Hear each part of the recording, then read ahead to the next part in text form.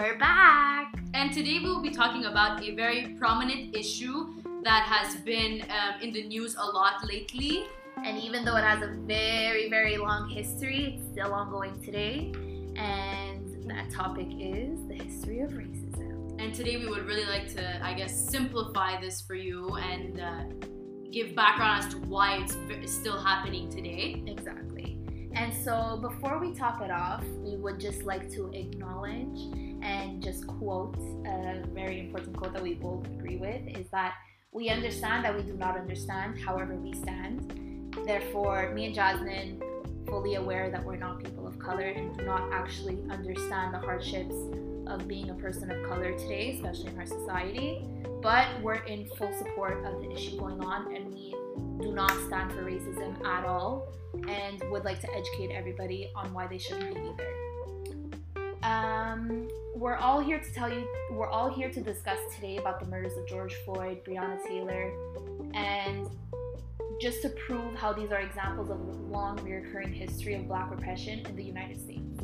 Although we're focusing on American history today, it's very important to know that this repressive history set precedents to other nations and how they dealt with minorities as well, Canada included. Yes. So even though we're discussing American history today and the evolution of it and how it's evolved to what the laws and legislation is today, Canada is not excluded from this at all. We really are not. We're subjects to this mistreatment as well, and we just really would like to acknowledge it. So, the repression of Black Americans goes back all the way to the Civil War era, which ended slavery in America. So just to give a little bit of background, the American Civil War was fought between the North, which is known as the United States today, this was the Union, and the South, which was known as the Confederate States. So the Civil War is also referred to as the 5-Year War, as it began in 1861 and ended in 1865. So this Civil War was basically a result of long-standing disagreements over the institution of slavery in America. So the North was against slavery, whereas the South was definitely for slavery. Yeah. And this is mainly because of its economic benefits. Like slavery was... no one had to pay for workers. That's it. Free labor. Exactly. But the end of the Civil War brought the end of slavery in America because the North won against the South. And Abraham Lincoln, he was the president during the Civil War era in the United States. And what was very important, he issued something called the Emancipation Proclamation in 1863, which declared that all slaves in the United States currently engaged in rebellion shall be forever free. But so during this period, there were about 4 million people who were held as slaves in the United States. However, it is important to note that this Emancipation Proclamation had very little effect on freeing any of the nation's slaves. Like, it didn't really do much, but it was important because it was really a symbol, I guess for the first time in a long time, that it was a symbol of freedom, and it paved the way for the permanent abolition of slavery in the United States. So it acted as this sort of beacon of hope that came with the end of the Civil War. Yeah, for sure. So after the Civil War, there was a period called the Reconstruction era. So this was a period, like I said, directly after the Civil War, that once the Union won and the Confederation lost, it very, very easy to understand. It was a period of reconstruction. They had to genuinely reconstruct the entire nation. Right, because before it was basically a nation that was divided and it acted on slavery. Exactly. So it was, the Reconstruction era was a series of laws and policy reforms that reconstructed the South in order to adopt to this new reality that did not condemn slavery. And it was very difficult for the South politically, socially, most importantly economically, because all of these business owners and the farmlands and stuff, they all depended on slaves. And so you take away all of their quote-unquote employees, and you have to start paying them. There's a huge economic issue for these people.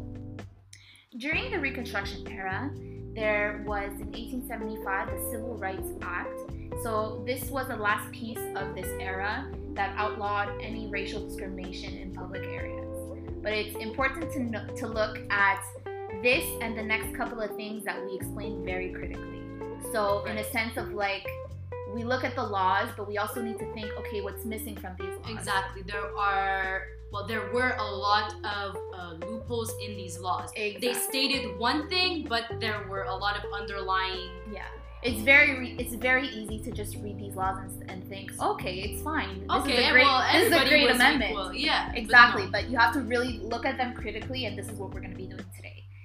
So we're going to be looking at the 13th and 14th Amendment, which were very important during this time. First of all, I'd like to discuss the 13th Amendment. This amendment basically bans slavery. Right. But with the exception of criminals. So basically, you could have been a free man unless you were accused of a crime. So this, like if you think of it in a critical sense, is a very important loophole. A lot of people saw this as an opportunity to gain their slaves back by criminalizing them. And this is exactly what happened during the Reconstruction era and the Civil Rights era in the late 1800s. So during the time, especially in the South, where, like I said, these businessmen wanted to just get their slaves back and the laws didn't require it except for this loophole of criminalizing them, that's exactly what they did. As you can imagine, this obviously sparked an ongoing movement in the South regarding their businessmen and criminalizing black people in order to continuously not pay for their labor. This issue later on led to the 14th Amendment that basically decided equal protection of the laws. So the amendment states that all persons born or naturalized in the United States are subject to the jurisdiction thereof, are citizens of the United States, but of the state wherein they reside. So this promises equal protection, but the protections were very, very limited. The 14th Amendment seems great in theory, but in practice was actually very, very ill-written, because once again, there was another loophole in this limitation of protections. An example of how limited these protections were to minority groups, especially to Black Americans, is proven in the Plessy versus Ferguson case. Now, this is a very important case in American history, and it's of the story of Homer Plessy. He was an African American who refused to move from the colored-only section of the railroad car and was arrested for not doing so. He ended up going to court arguing that his arrest was in violation of the 14th Amendment, stating that citizenships know no color and there's equal protection for the law. On the other hand, the decision of the court, upheld by Louisiana law, stated that separate facilities did not discriminate because they were separate but equal. Now, this separate but equal case is very important for the rest of this history because it basically sets precedents to over a century worth of segregation. Due to this verdict of the case, there was something called the Jim Crow laws, and this whole idea of segregation that came into play. They were solely based on this idea of separate but equal. So basically the Jim Crow was a derogatory term for a black man, and the Jim Crow laws were laws that made African Americans second-class citizens in America. Yeah. It was really based on this theory of white supremacy, and it came as a reaction to this whole Reconstruction era. It basically embedded segregation in the law. Exactly. They were laws that were put in place to maintain racial segregation after the Civil War ended. It required the separation of white people and people of color in all aspects of life. Jim Crow laws began in 1877, and basically it legalized this form, it legalized segregation. And just to give I guess a visual of what segregation is, it's a bathroom for the whites, a bathroom for the blacks. They didn't share the same washrooms, and the quality was very different. Quality was very, very different. That's right. And there would be like a park for the blacks, a park for the whites. Segregation. It would be hospitals just for the blacks, hospital for the whites. Schools, very cinemas. Big. So just everything separate but equal, quote in parentheses. Exactly. Because it was definitely not equal. The black facilities were definitely more inferior to the facilities for white people. And although the laws called for the separate facilities to be equal, that was not the case. And failure to, I guess, enforce these laws resulted in fines or imprisonment. And usually would be the black people who would be fined or imprisoned. And the Jim Crow laws and segregation still govern American life well into the 20th century. And in fact, it was the worst ever then. It wasn't even the worst ever after the Civil War. It became really bad into the 20th century. Blacks who violated the laws could be physically beaten by whites without any probable cause. No, the whites were never ever praised for their actions, for their violence. That's right. And this is during this time, lynching became very common. That was just a very violent way of, I guess. And terrorist associations like the Ku Klux Klan. This is when they all came into light. And another very important part, I guess, was World War II, because the Jim Crow laws were still in effect during the Second World War. And there were actually two separate military divisions. There was the whites fighting the war on the side of the Americans, and there were also the blacks. But the black servicemen were given lesser support positions, such as they were the ones in charge of like the grave digging, the cooking, or like they were the ones who served the food. And that's it. And at first, the black servicemen did not engage in combat, but as the war went on, they actually served on the front line. And this is where things started to get, I guess, a little bit tricky, because this is when they demanded better rights, because they said, listen, I fought for your country just as much as the white people fought for your country, as much as anybody else. So why are we still being segregated? Why are we still being, divided? It definitely was a pivotal moment, because they had nothing to argue against it. They knew that they were the ones fighting for the cause. They had no reason not to give these people these rights. Exactly. And the end of the Second World War came in 1945. And so they were really lobbying for their rights. And the president, Harry Truman, in 1948, he actually ordered the elimination of racial discrimination in all of the military branches, which was then followed by the breakdown of other racial barriers in other aspects of life.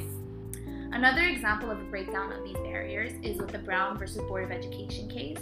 Now, once again, this is another very important case alongside the Plessy versus Ferguson one that basically deemed segregation to be unconstitutional. So the case is about a man named Oliver Brown. He went to court in defense of his third grade daughter, who was forced to attend a school that she had to walk across railroad tracks every single day in order to get to, instead of a school nearby her house that was for whites only. So this case demonstrated basically how being separate was in fact not equal in the education system, which sets a very big precedent. Like Jasmin said, the military started slowly with reforms equalizing both races. Right. This was another example in the education system, which sparked not only in the education system, but with many other departments as well. That's right. The Brown versus Board of Education case set a major precedence to the civil rights movement. Now, the civil rights movement was an organized effort by Black Americans to end racial discrimination and gain equal rights under the law.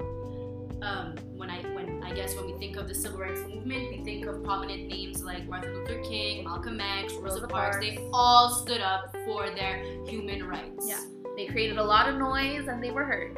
That's right. And very importantly, the civil rights to a certain degree. Yeah, exactly. And the civil rights movement transformed this notion of criminality. For the first time ever, it was like a noble thing to be advocating for your rights. And a lot of social justice movements rose during this moment. Exactly. And because of these people, or because of the movement just in general, American presidents such as President Johnson in 1968, he signed the Civil Rights Act of 1968, also known as the Fair Housing Act, that provided equal housing opportunity regardless of race, religion, or national origin. So they were making noise and they were being heard for the first time. Yeah. So overall, it was just a lot of social justice reform in many different areas. Like we said, the Brown versus Board of Education ignited this equality and this prohibition of segregation in a variety of different fields and areas, which during this civil rights movement, the second part of it, kind of just deemed segregation as a whole unconstitutional. Not only from the Board of Education in an educational standpoint, but from every standpoint. That's right. And I think what's really important, I guess, to hold from this is that, yes, there were constitutions, the 13, 14 Amendment that stated, you know, everybody is equal, no more slavery, but like we said, there were a lot of issues. There were loopholes. Not everybody listened to that. Yeah. And it caused the so this kind of just made it black and white. Like, there's no room for segregation in the law. Basically, prohibited. But as we know, there's obviously still segregation. Right. And maybe not segregation, but definitely discrimination. There's definitely discrimination. And it really, even though it was said to be eliminated, we believe it still continues on into today. And so how we're going to explain this evolution of this segregation kind of disappearing, quote unquote, from the law and kind of reappearing in another era, which is the criminal justice system. And so today, that's basically what our society is dealing with, is mass incarceration and discrimination and turning Black people into criminals. So although, yes, racism and discrimination were deemed illegal, it doesn't mean that it ended there. It still continued on, and obviously with the unfortunate cases that have been going on in the news today, we're still seeing this. So states, especially in the South, continue to insert their deeply embedded racism in a whole new way, which was this criminal justice system. So this mass incarceration movement skyrocketed in the 1980s. This is only in the 1980s, guys. This is not that long ago. It's not like 40 years ago. Yeah, not even. My parents are older than that. Exactly. Shout out to them. But just to say, like, it's really not that long ago that this movement started. And so basically it allowed a continuation of oppression among African Americans in the United States. Right. Like I said, by criminalizing them. And one of the many reasons for this continuous oppression, which Jasmin is going to explain now, is the war on drugs. When discussing this war on drugs, it is very obvious that there is still a racial caste and division in America today, and it is most obvious when looking at prisons in the United States. There are more African Americans under correctional control today in prison or jail, on probation or parole, than there were enslaved in the 1850s. And this is really a big issue because, again, African Americans are being permanently relegated by law to a second-class status. And why? Because they are supposedly the bad guys. However, mass incarceration of African Americans during the past 30 to 40 years, as we said, is not primarily linked to crime. And this is the big, big misconception. They are not going to jail for criminal acts. Incarceration has been greatly linked to the war on drugs. In fact, drug offenses alone accounts for about 2/3 of the increase in the federal inmate population. Crazy. And more than half of the increase in the state prison population. So they're not going to jail for violent crimes. They're going to jail for like petty drug offenses. Yeah. And I don't know about you, but when I think of jail, I think of people that, like, I don't know, for me, it's like an idea you associate prison or you associate criminals with people that are dangerous. And these people are not dangerous. They're being made out. They're being made out to be dangerous, but for non-dangerous crimes. These are not rapists. These are not murderers. These are just people that have been caught for drug offenses that are being deemed to be dangerous to society. Right, and often it's first-time drug offenses. Exactly. There are way too many cases that of people still today that are serving life sentences in prison for a first-time offense. Right. For carrying drugs. That's right. And this, the president who really declared this war on drugs was Ronald Reagan in 1982. Yeah. And this war has been waged almost exclusively in poor communities, poor communities of color, even though studies show that people of all colors use and sell illegal drugs at similar rates. It's not just the Black population. There are white people that are selling drugs at the exact same rates. So So this war has little to do with drug crime, but everything to do with racial politics. Of course.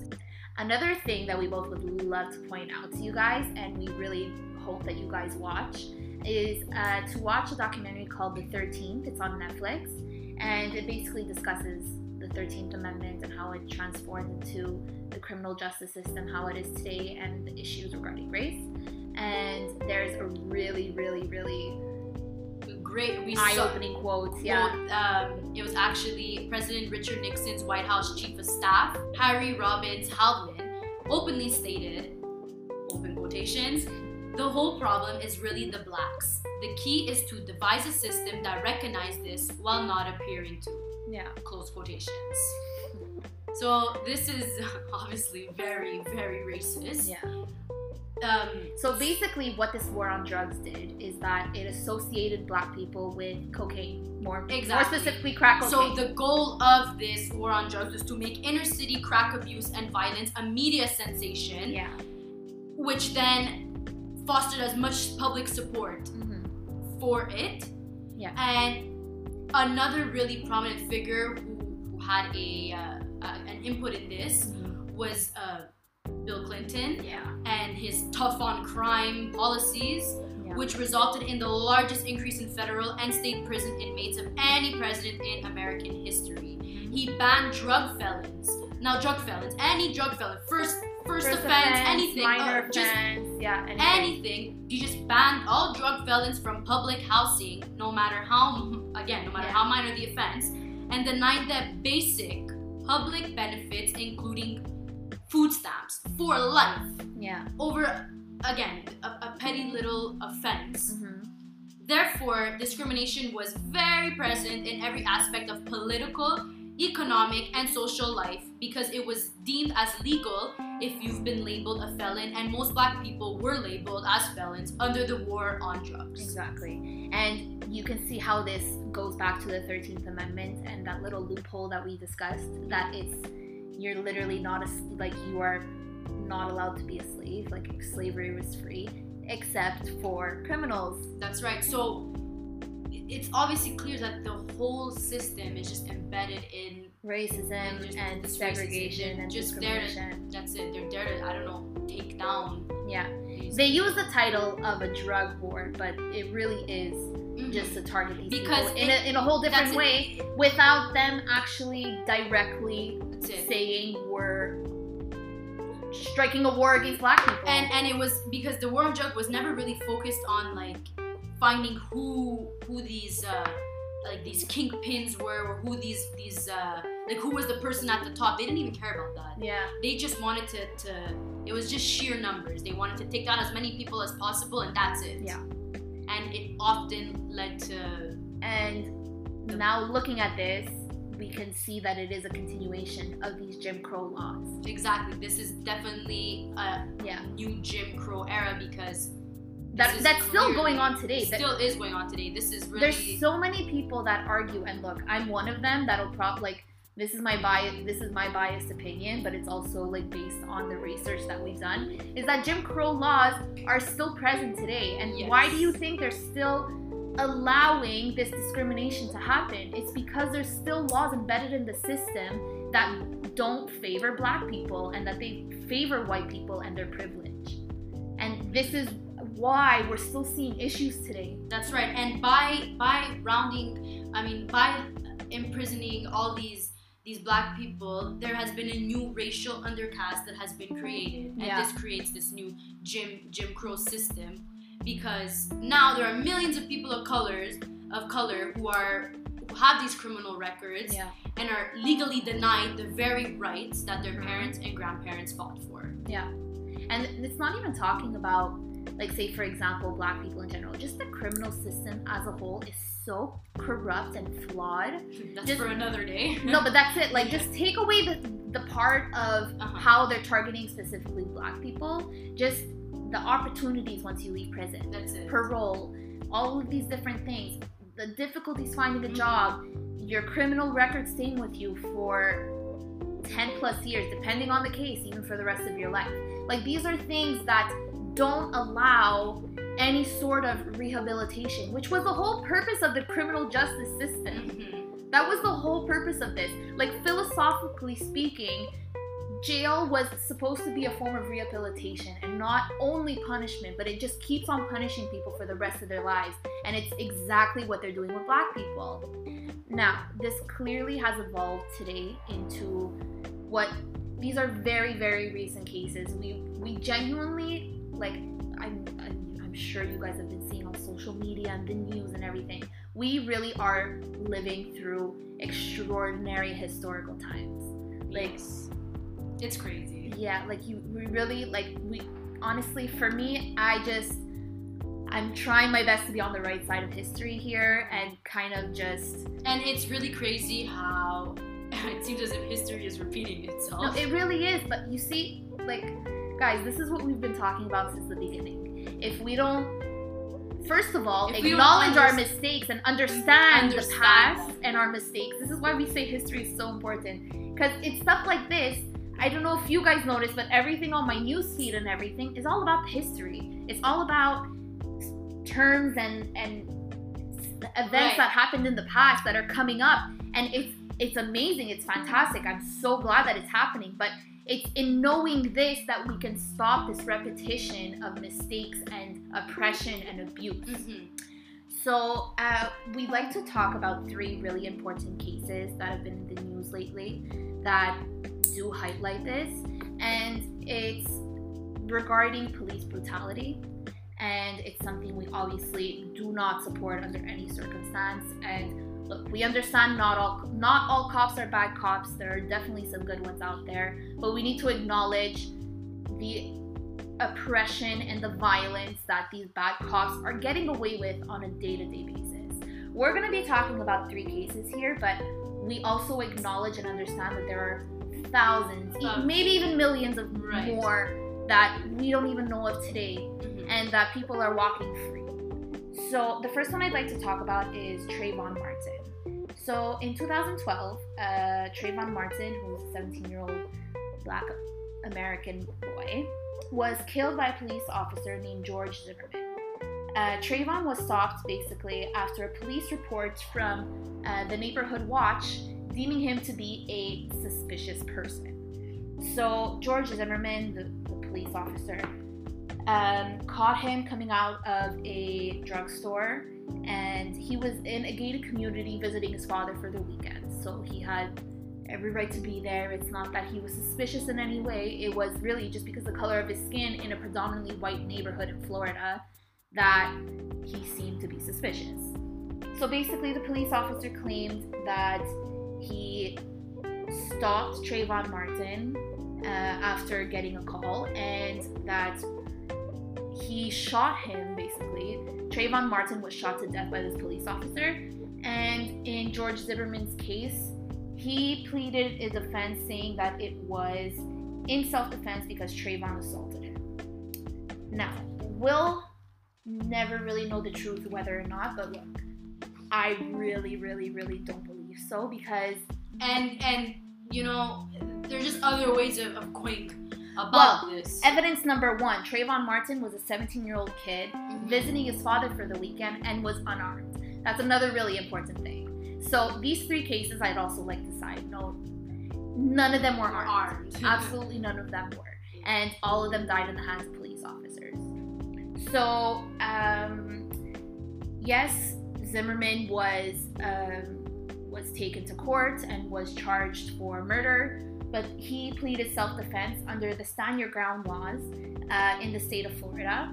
And these Stand Your Ground laws, basically, it's a self-defense law that permits the use of a deadly force, basically permits officers to kill if they feel like they're threatened or if they're at risk. So because of this law, George Zimmerman walks away as a free man. Terrible. Yeah. To me, it's mind-blowing how a police officer that shot a 17-year-old kid visiting his father in a very safe neighborhood, fully unarmed, no reason to suspect anything, was shot to death. The next case I'd like to discuss is Breonna Taylor. Breonna Taylor was a 26-year-old African-American EMT that was shot to death by Louisville, Kentucky police officers Jonathan Mattingly, Brett Hankinson, and Miles Cosgrove.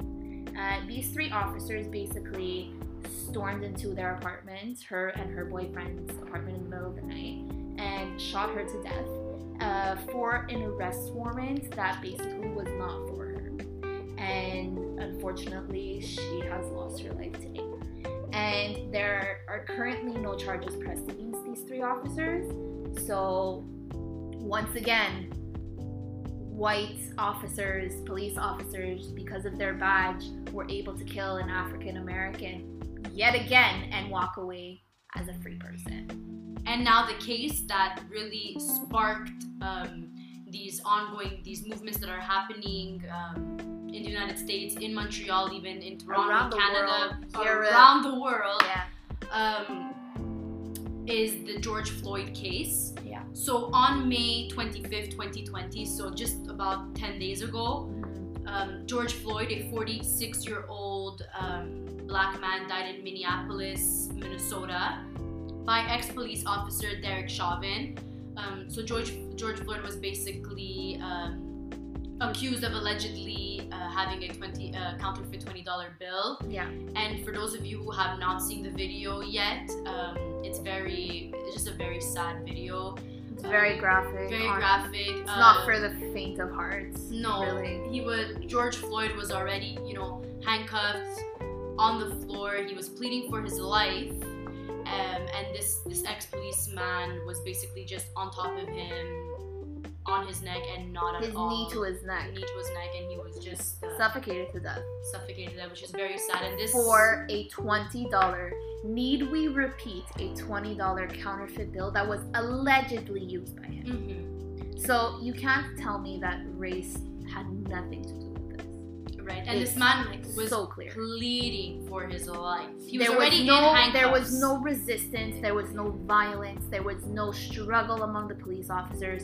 There was no reason. There's no but in this situation. Mm-hmm. There is no reason at all for this man to have died. Exactly. For him or anybody, for that matter. And there were even 3 other police officers on the scene who are now being charged with aiding and abetting murder.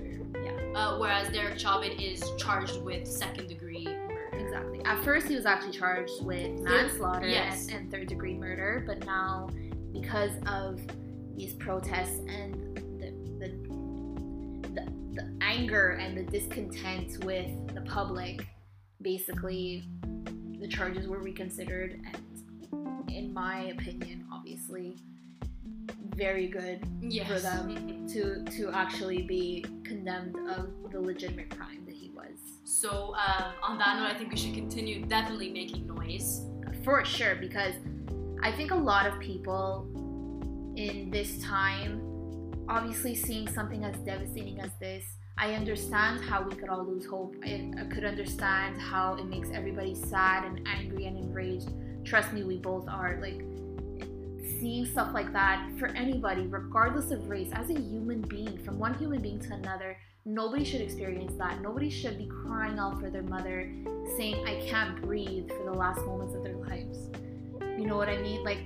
No one on this planet deserves that. And for him to have experienced that, and for his life to have ended for no other reason but the color of his skin, is an outrage, and it deserves to be heard. It deserves the noise that it's getting, and it's an amazing thing that's been happening, the results of all of this.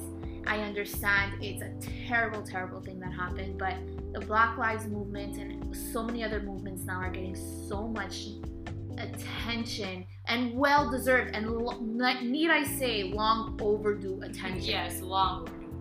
Very much long overdue. We displayed it in this episode. It's been going on for centuries. A long time. Yeah. And you know what? It sucks to say that I understand it's not going to end overnight. This has been embedded in our society. It's been embedded in American laws. It's not something to change overnight, but it's also not something to give up on either.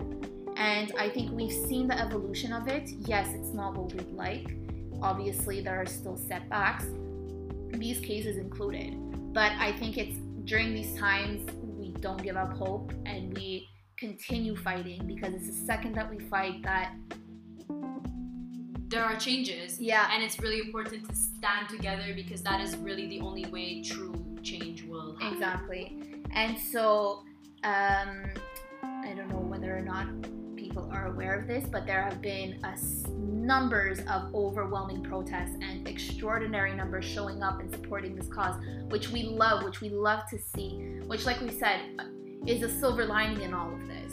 And so we just encourage everybody to continue to do so. We understand it's difficult times with the pandemic going on and everything, that people are scared, but even if you don't necessarily want to protest, if you don't want to go to these protests or anything like that, just continue the conversation. Please continue the conversation. Just even with your friends, with co-workers, with family members, because it's in silence that stuff like this happens. It's when we don't speak and when we're not heard that history unfortunately repeats itself.